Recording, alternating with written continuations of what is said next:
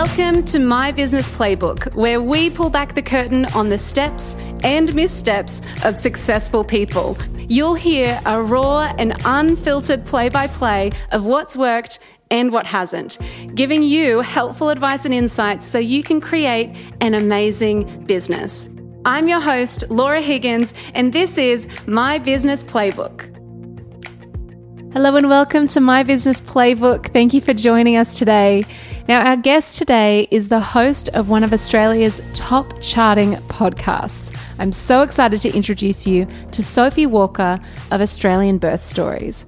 Now, at the time of this recording, Australian Birth Stories has had over 4 million downloads and released over 215 episodes. Sophie has amassed an Instagram following of over 100,000 people who are mostly women who want to hear inspiring birth stories. You're in for a real treat today because we are going to be getting an inside look into how Sophie has built her business from her home in Melbourne. We talk about her practical Instagram strategies and her podcast strategies and how she launched one of Australia's most successful podcasts, kind of by accident. Now let's dive straight into my conversation with Sophie Walker of Australian Birth Stories.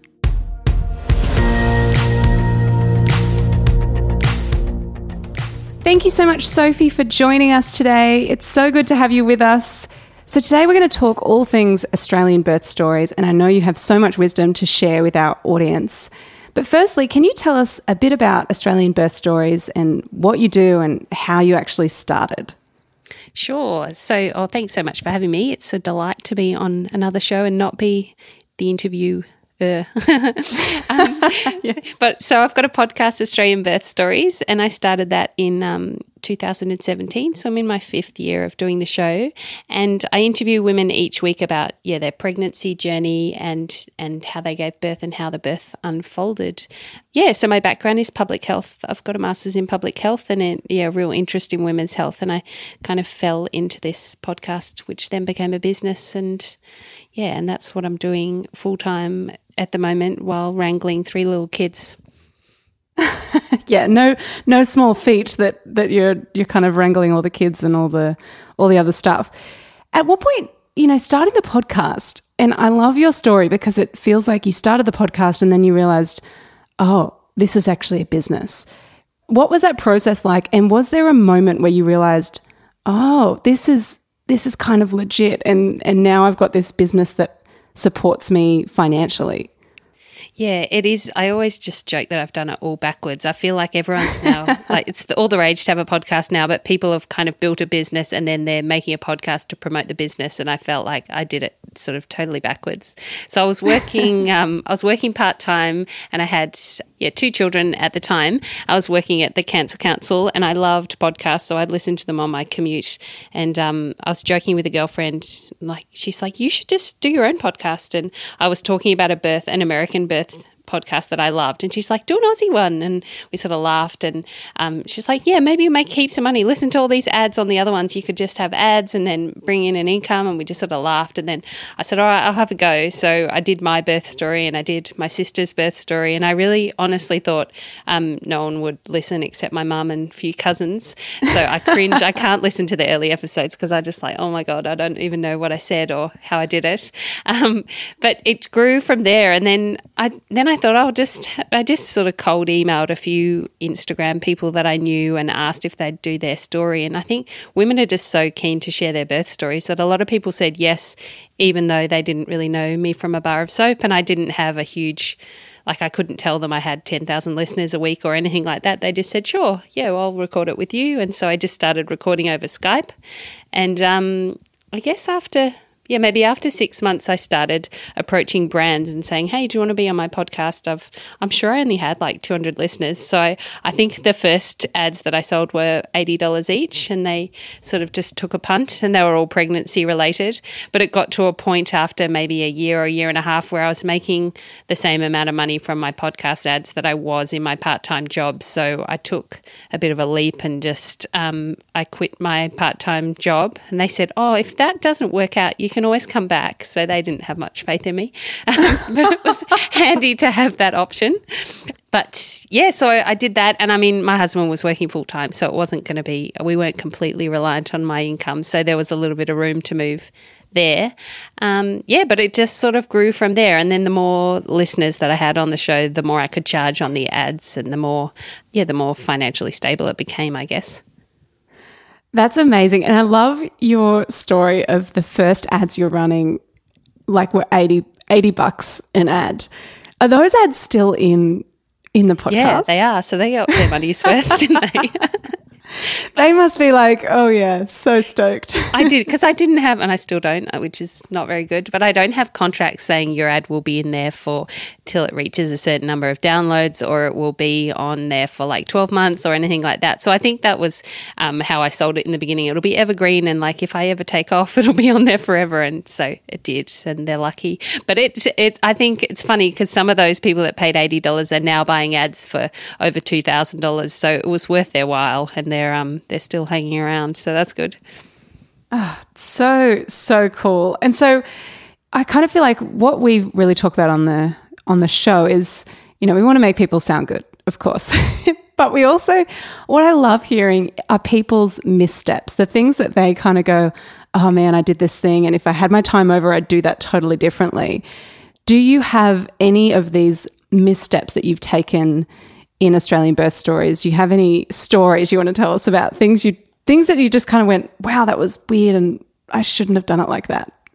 Yeah, I think I definitely did a few things right which worked in my favour, but I binge listened to business podcasts and other podcasters, how other podcasts got going and things like that. And I just heard in every episode, the money's in the list, you need your own list, you need a lead generator and get your list going and you'll own your list. And I was like, yeah, I'll get to that.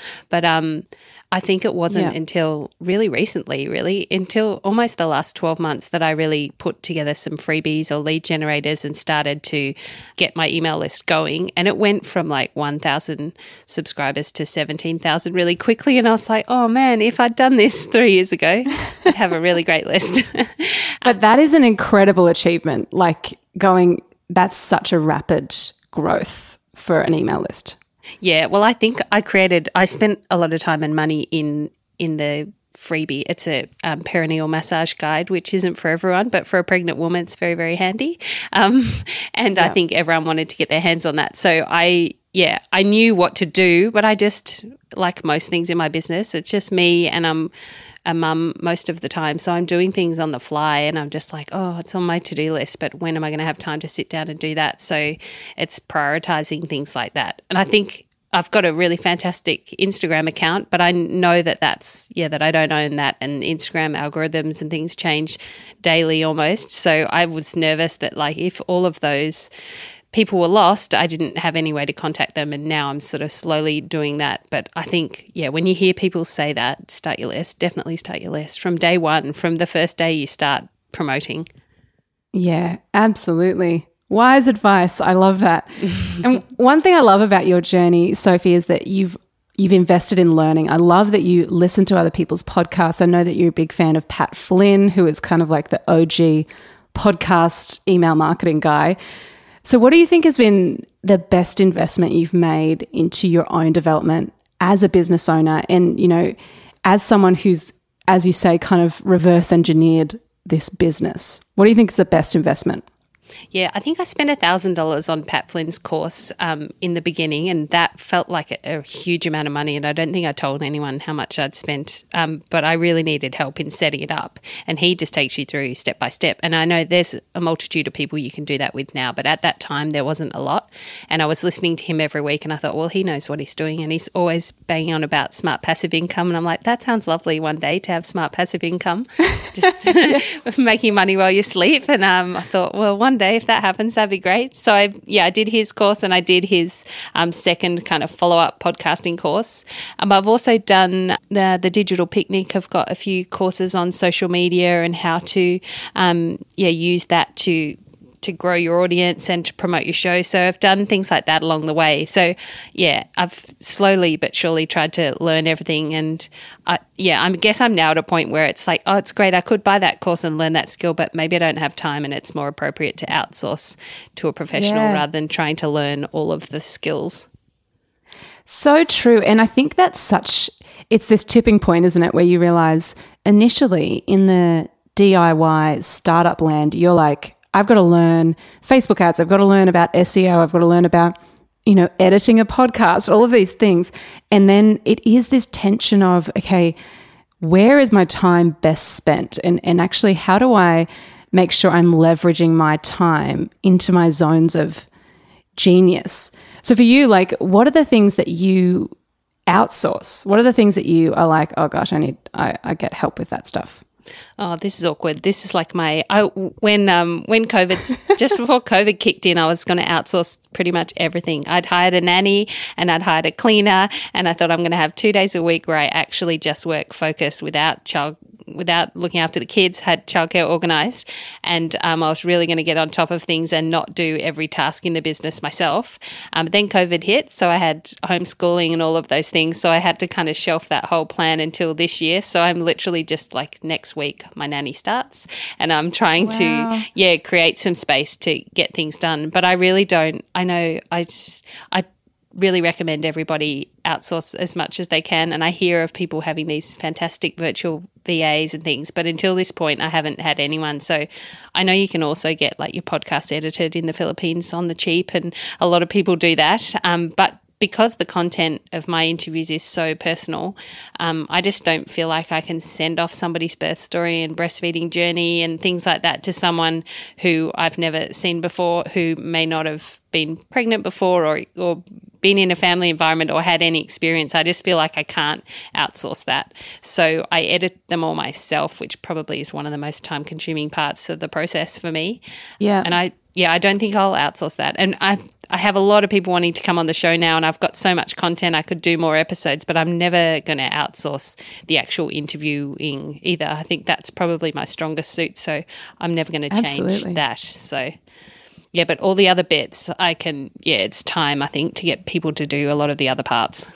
Totally. And like this week we realized I had one of the girls, Jess, who's a content writer, she works with us. She's incredible. And we were kind of putting together all the collateral for an episode. And when I'm doing it myself, I don't realize how long it takes. But then she was doing it and she was like, I'm so sorry this is taking me so long. And I was like, no, I just think that's how long it takes. Like, it actually takes a surprising amount of time to, like, editing aside, to pull together all the Instagram posts, the emails that you send out, sending everything to the guests. All of that stuff takes hours. It's not a small task. So there's so much there that you don't realize. Like, I think in starting, because we're still new, in starting a podcast, I just didn't realize how many steps there were between interviewing or like pitching to a guest, lining them up for an interview, which, that in itself can take ages, and then actually recording it, editing it, sending it off to them so they can post, uploading it all, getting all the social media tiles done, all of that stuff. It takes a lot of time. So shout out to any podcasters.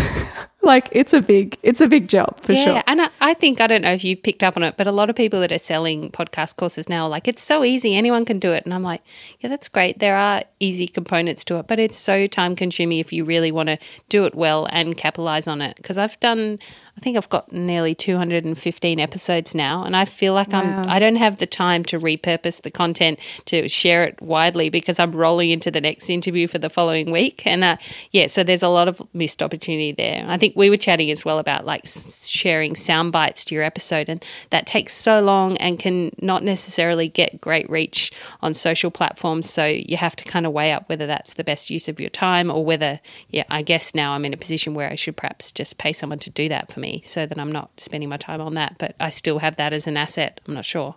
Yeah, and repurposing your, if you've got 215 interviews, like episodes, that's insane. There's so much gold in those episodes that people would be so keen to revisit. So it's such when you start thinking about it, it's like kind of unraveling one piece of thread. And you start to realize, oh my gosh, there's so much more you can be doing as well. It's actually crazy. So let's kind of get into the practical advice. I know you're going to have so much practical advice for people in business.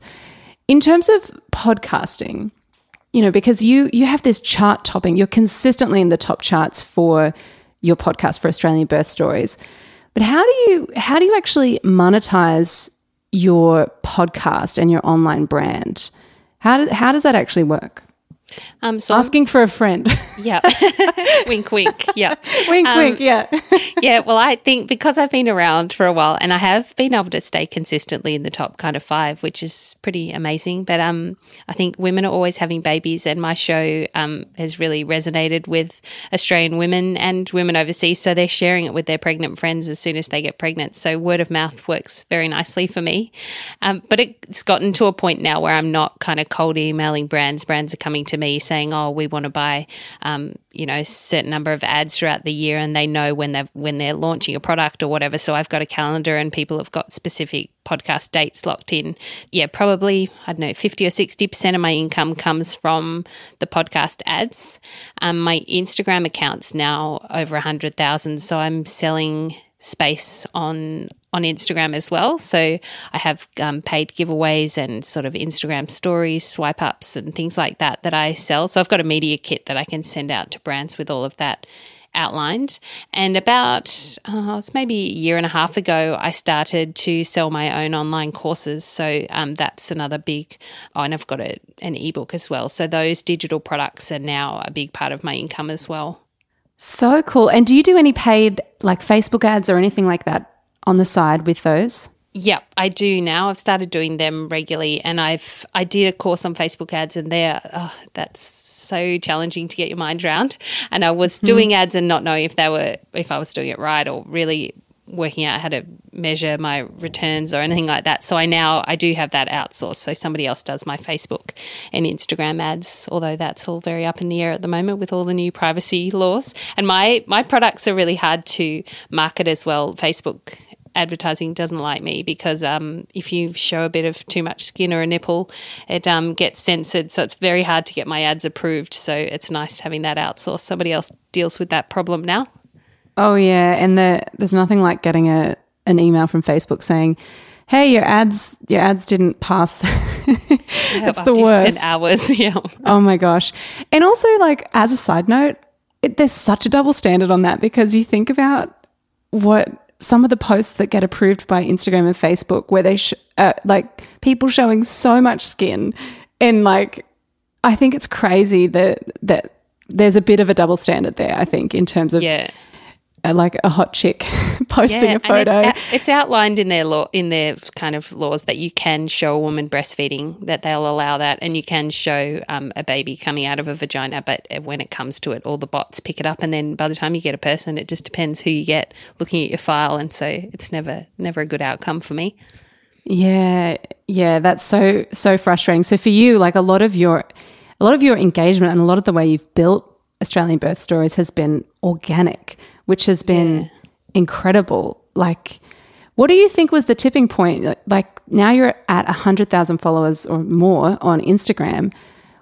Was there a point where that skyrocketed, or has it been a slow burn the whole time? Like, how do you think that you've grown that to that level? I just definitely has different kind of leaps. You can see, I know from looking at your download list, you see a real spike and like, oh, suddenly like, I don't know, 100,000 people listened in that week, or because the show's had 4 million downloads now. So over the time I've watched that grow, and it depends. Different people you think will do really well. Like sometimes I interview celebrities to try and get sort of free exposure because I don't pay anyone to come on the show. So that's why every now and again people say, oh, I don't want to hear all the celebrities. I want to hear from regular mums, but I do have to balance that with trying to get exposure.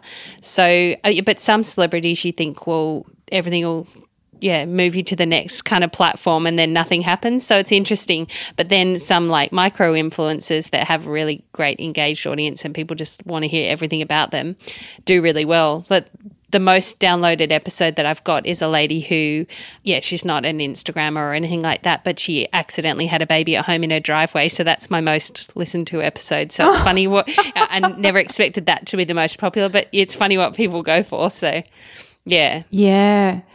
Wow. That's insane. And so in starting a podcast, you must get so many questions from people because your podcast has been such a success. You must get a lot of questions from people going, how did you do this? Like, teach me your ways kind of thing. But what do you think is the biggest myth when starting a podcast? Probably that it's easy. I don't find it easy. I really enjoy it, but and I find it hard. I don't have a very good elevator pitch. I seem to just say, I do a podcast when anyone asks me at school pickup, and I don't really say much else about it. But it sounds like a hobby now because more people are doing a podcast, but I should just say, I've got a business in pregnancy and childbirth education. I need to repitch myself there. But Absolutely. I think people just think you just can do it with your laptop and you just buy a microphone, but it's really all that marketing and what we've touched on already, I guess. It's all the stuff that comes after you've hit record and you've banked it into your MP3s, but it's all the next step. So, I mean, if you want to record something and you don't mind who listens to it and you're just happy with 10 friends, then that's fine. But if you really want to get it out to a wide audience and make it a career and make money out of it, then it's, a huge amount of work and takes quite a long time. Yeah, to build that up, for sure. Yeah. I believe that if you can market your business, you can grow your business. So if you're a small business owner wondering why the heck your business isn't growing, or you're wanting to take it to the next level, then My Marketing Playbook is for you. In this course that's designed especially for small business owners, we cover everything from social media, email list building, messaging, website design, copywriting, Facebook ads, and more. The waitlist for My Marketing Playbook is now open, and you can sign up to get first access at mymarketingplaybook.com/course.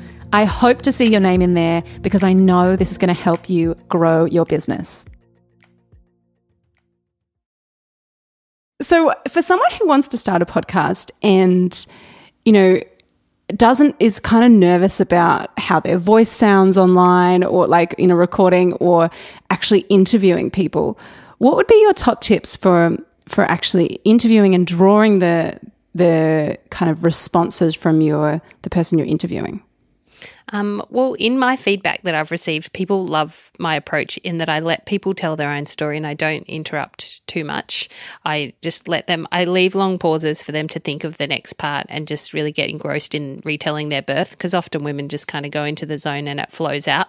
But after the interview, people say, oh, that was so lovely and just felt natural to talk to you as if no one else was listening. It was just the two of us having a coffee and chatting. So I think kind of in my style of show, less is more, just letting them tell their story. And often if you interject and say, oh, did you use this product or something like that, then it throws them off of where their mind was naturally going. And my style of show is just a real storytelling format. So definitely trying to bite my tongue, which I do. And I think I have a real mixture of birth experiences on the show, and that's really important to me to not be judgmental. So I think people who know me well will think when somebody says that they chose to do a certain thing, they'll think, oh my God, Sophie would never agreed with that. But I never kind of say, I don't add my own input or judgment in throughout the story. And I think that's what people really enjoy about my show. Yeah, and I guess it's so personal, isn't it? There's I guess a birth would be, it's so full of emotion. You can't really make a judgment or extra comment. I guess it would be letting people have space, I think, is such a good strategy as well for interviewing. What would you say to someone who was like, oh, I'm worried that my voice will sound funny? I haven't met anyone who enjoys listening to their own voice, and I don't enjoy hearing mine. I don't listen to my own interviews after I've done them. I probably won't listen to this because you go, oh, why did I say that? And I think in the very beginning, I edited a lot of ums and things out.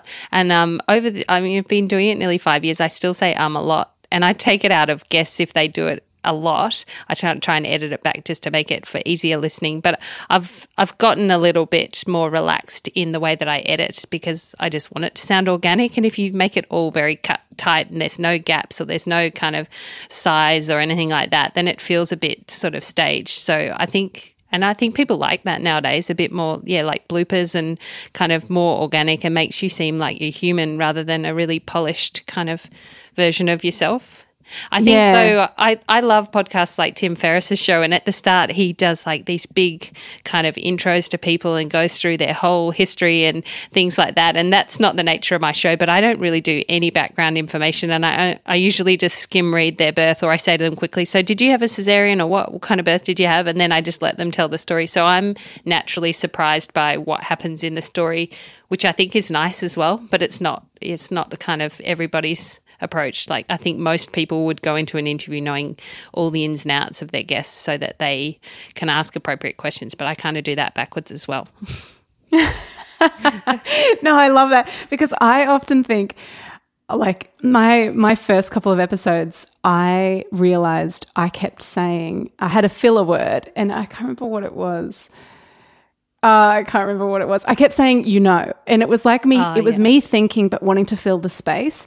Yeah. And I would like physically write on a notepad whilst I was recording, don't say like, because they don't know. Like, they probably don't know what I'm about to say, because I don't even know what I'm about to say. So it was just this funny thing of listening back to yourself. It's like, oh, like, gosh, why did I say it like that? And, if it were a live interview, you'd just be like, oh, okay, well, that's done. Awesome. I think that went well. And then, but when it's recorded, and I realized very quickly, I can't edit these things. Like, my brother edits them, thankfully, and he's awesome.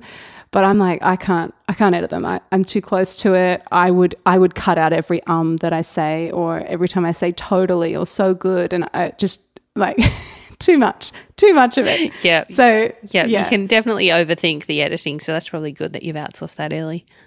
Yeah, absolutely. So if we kind of change gears for a sec. So you said that you're a mum of 3, you're kind of doing school pickup, you're editing everything yourself, you're doing a lot yourself, and you've outsourced a bunch as well. How do you actually balance motherhood, marriage, business, and managing a chart-topping podcast? How does that kind of look for you? Late nights, really, and weekend work, which I'm really trying to make that change. And as I said, I tried to change that last year, but COVID had other ideas. So this year I'm really trying to create some boundaries. I haven't done it yet, but I hope to put like an out of office reply on my emails, because I think with the nature of online stuff too, with Instagram and things, I'm always on and I'm never not working. And then you're on Instagram and you see somebody do something, you think, oh, I should do that for my business. And then my mind totally goes into work mode. And I have trouble really sort of separating the two. And I think with Instagram too, often like the busiest traffic time is between like 7:30 and 8 o'clock. And that's when I should be reading to my children. And I do.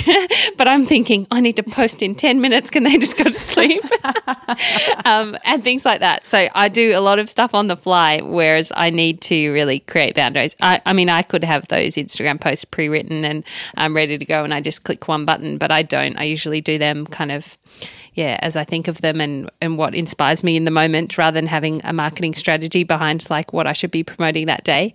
But I mean, apart from Monday evenings, I'm always promoting that day's episode. So I have that rhythm, but I'm not good. My husband's forever saying, get off your phone. And I'm saying, I'm working. And he enjoys the money coming in, but he doesn't enjoy me always working and always having my mind elsewhere. So I'm working hard to kind of create that balance. But it's at the same time in saying that I'm so lucky that I can take my kids to and from school, and my middle child started prep last week. So I was able to kind of do weird hours of drop him off for 2 hours and pick him up. And so having that flexibility around family has been really, really great, which is kind of why I kind of went into it. But so it's a double-edged sword, really. It's always on, but also flexible, if that makes sense.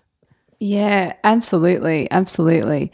And so for you with Instagram, how do you actually manage, because you'd be getting so many messages and so many inquiries and questions. How do you actually manage that? Do you have a system for managing your DMs or your comments and all of that?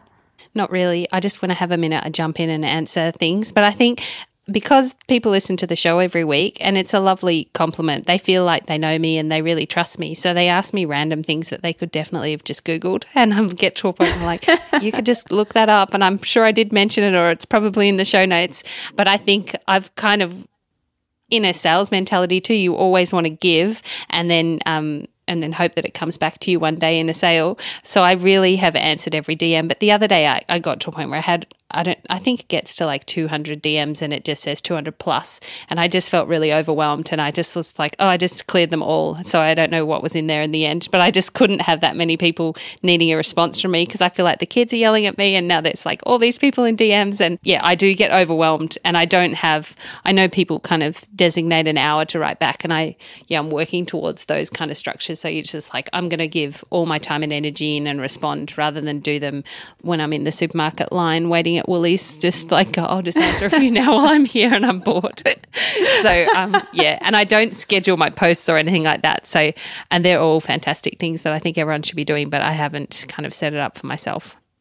And it's missed opportunities and things doing it that way. So you feel stressed, and you're also not moving yourself forward the way that you need to in your business as well. So, and I guess it's hard too, because probably a lot of, like what you're saying, like even outsourcing the editing, for you to outsource, the social media, that would be really hard, because as you say, you want to make sure that the person that would be looking after that would understand the nuance of the stories and really have this expertise that you have.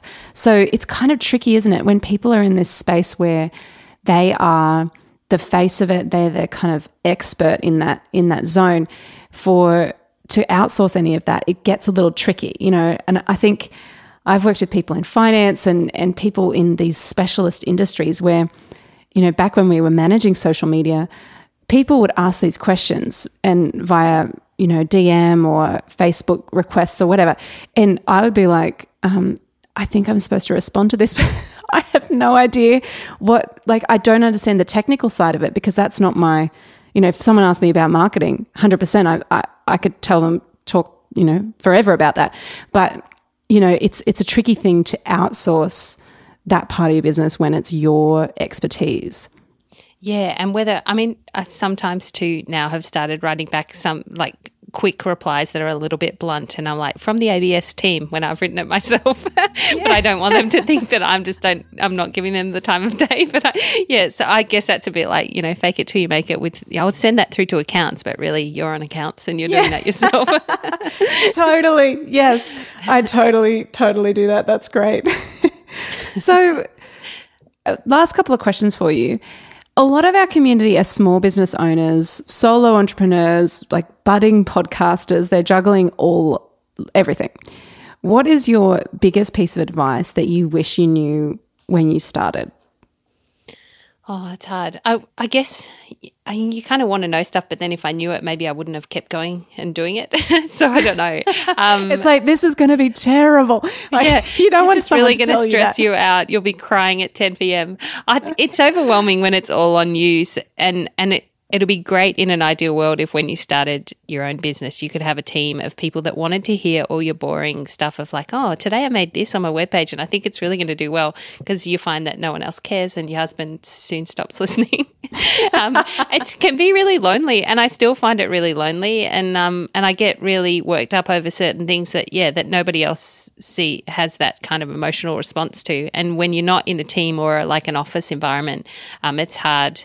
So I think probably in saying that, the best thing to do is to have other people in small businesses that you're friends with. And often that starts with online. You sort of make friends with people that are in similar fields, or you make friends with the kind of people that are copywriters or whatever that you've touched base with throughout your journey.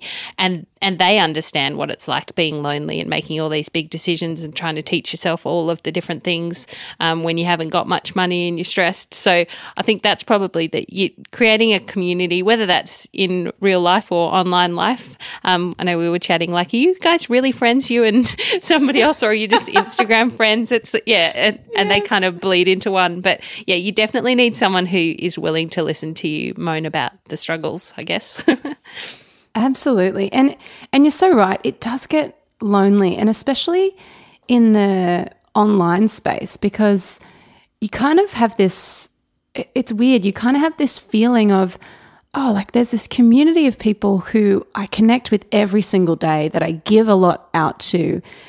But then it's interesting to kind of think, where do I get kind of input, and where do I actually get people helping me, So I can imagine that combined with being a mum would be huge, like a lot of output and potentially not as much input for yourself, or things that, you know, kind of re-energize you as well. Yeah, and I think with your own business too, whenever I have child-free time or anything like that, then I work. So yeah, dedicating time to like exercise and hobbies and things like that is somewhere where I really need to put in the work. So if you could set that up for yourself early in the beginning, having kind of work time like anybody else would who went to like a 9 to 5, you've got designated work time, you've got family time, and then you've got actual time for just things that you enjoy yourself, and not just your business because it's your passion, because you need to separate them. Absolutely. And particularly with Instagram, like having boundaries on that, because you can feel like you're accessible at all times, and it's really easy as a kind of reflex. I find I've recognized that when I get stressed, or if I'm avoiding something, I will instinctively pick up my phone and look at Instagram. And because for me, it's like, well, this is kind of work, but it's actually not helpful. And it can kind of, if I'm not in a good mental state, it can kind of make me go, oh crap, like now I'm, like you said before, like now I'm looking at other people and what they're doing, and I'm thinking, oh my gosh, I need to do that. I need to do more video content. I need to do more emails. I need to do more stuff. And I think recognizing that building a business, I don't think there's I don't think overnight success exists. I think it takes time. It takes a lot of hours. It takes a lot of, I think it's a lot of blood, sweat and tears, to be honest. And I think that the reality of it, it's so helpful to know that, but more so to not freak you out, or not to make you go, oh gosh, I don't want to do that now because it sounds hard, but more to give you, actually encourage you for when the times are tough, you can actually know, oh, okay, I should kind of expect things to be occasionally, sometimes it's going to be tough, and that's okay. It doesn't mean I'm stuffing my whole thing up. It doesn't mean I'm terrible at what I do. It's just sometimes it's hard. So yeah, definitely. And I think it's hard, that instability as well. Like you think things are going well, you never kind of give yourself the opportunity, well, I don't, to go, oh, this is working really well and I'm established now, so I can relax a bit, rather than kind of chasing, trying to maintain your number one position kind of thing. I think there's that fear that it'll all end overnight when you've got your own business, and particularly with online stuff, like somebody else will bring out something that's similar and a bit better. And so you've always got that underlying anxiety of like, will it be sustainable long term, I find. Yeah, that is so true. And also like, I mean, I feel like with success, there's probably this thing of, I don't know if we'll ever arrive at this moment where we think, oh my gosh, I have just got it made. Like I have arrived, you know. I don't feel like that's, I think it's always evolving. You know, once we reach one milestone, we'll be looking to the next. And I guess that's applicable for life in general. But I think we're always in pursuit of, okay, well, great, now we've reached that. What's the next thing? And it can be tiresome, that side of it, for sure. Yeah. So final question for you. You're full of so much wisdom, and I love talking to you because you're so real and honest, and I know that everyone who's listening to this will be finding this really inspiring and encouraging, because you've built something incredible. The fact that you've got this really amazing podcast that's consistently like top of the charts is amazing, and such a feat. And, you know, it's such an inspiration to me as someone who's starting out. It's really incredible that you're here talking with us, but also the fact that you're still so real and humble. I think you've done such an incredible job with everything you've done with Australian Birth Stories. Oh, thank you. Oh, well, thank you for joining us. It's so good. So what's next for Australian Birth Stories? What can people expect to come from you? I'm making a birth education course as we speak. So that will be my next it's my current big project, but my next big launch will be that. And I've sort of, listening to everybody's births and having been through 3 of my own, I'm creating my dream birth course to cover everything. So that should be coming out in the coming months. Yeah, so stay tuned for that. But you can find out all the information if you want to over at australianbirthstories.com. Amazing. And where can people find you on Instagram, and where can people find your podcast? Yep, I'm Australian Birth Stories on Instagram and Facebook, and the podcast is on every good podcast app. But you can check me out on Apple Podcasts or Stitcher, Spotify, all those regular ones. So good. Well, thank you, Sophie. You are incredible. Thank you so much for joining us, and I can't wait to see your birth course. I mean, I probably won't do it until I have a kid. But don't get it now. I think that might be like one of those things if you knew everything that was going to happen in your business, you probably wouldn't start a business. If I did that course before I have a kid, I probably won't. I might be like, no thanks, I'm fine. Yep. Cross that bridge when you're pregnant. Yep. Oh my gosh, yes. Well, I'll be talking to you when that day comes. Thanks so much for having me. Thank you. Thanks, Sophie. So there you have it. That is the play-by-play for this week. I love Sophie's business, and I love the way that she is so honest and authentic about her business journey. And I know that if you're listening to this, you would have found that so helpful. Now, if you're looking for any of the links that we mentioned today, head on over to our show notes. You'll find everything you need in there. And if you want to continue the conversation or the party, then head on over to our Facebook group. Just search My Business Playbook, and we will greet you with joy. Now, music from today is by the wonderful Jake Scott. You can listen to his music on Spotify and Apple Music. As always, thank you for listening to My Business Playbook. And if you love it, would you please subscribe, review, send it to your family group chat, whatever you do. That would be so, so appreciated. I'll catch you next week, same time, same place. Go get 'em.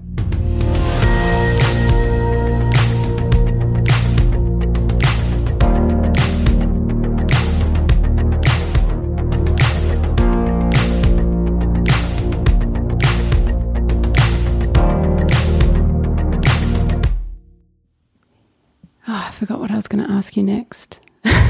I had a good question for you. That's all right. We'll come back. I can't remember what I was going to ask you. Oh, it's totally gone. Very impressive. One of your questions on the list says, "How do you balance motherhood, marriage, business?" I don't know. Let's do that. Yes, thank you. Okay. I was going to ask you about interviewing. That's what I was going to. Oh yeah, you can ask me. That's what I was going to ask you. We'll put that in as a blooper at the end. That's great. So, for someone who wants to start a podcast.